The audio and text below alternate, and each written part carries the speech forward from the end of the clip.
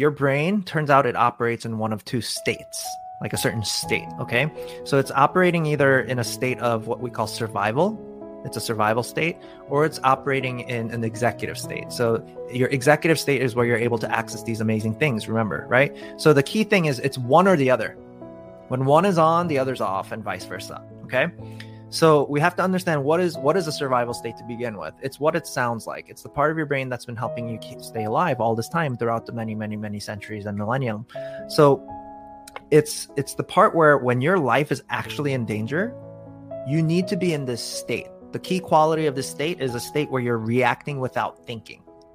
You see what I'm saying? Because if you start thinking and there's a tiger in front of you about to eat you, even spending that split second thinking, you might die. You're dead. So that's the key quality about a survival state, which is why you're not accessing these other parts of your brain. Your empathy's not turned on, right? You're not sitting there going, I wonder how this tiger is doing today. Is his parents treating him? Your empathy's turned off. It's self-preservation mode. Shortcast Club.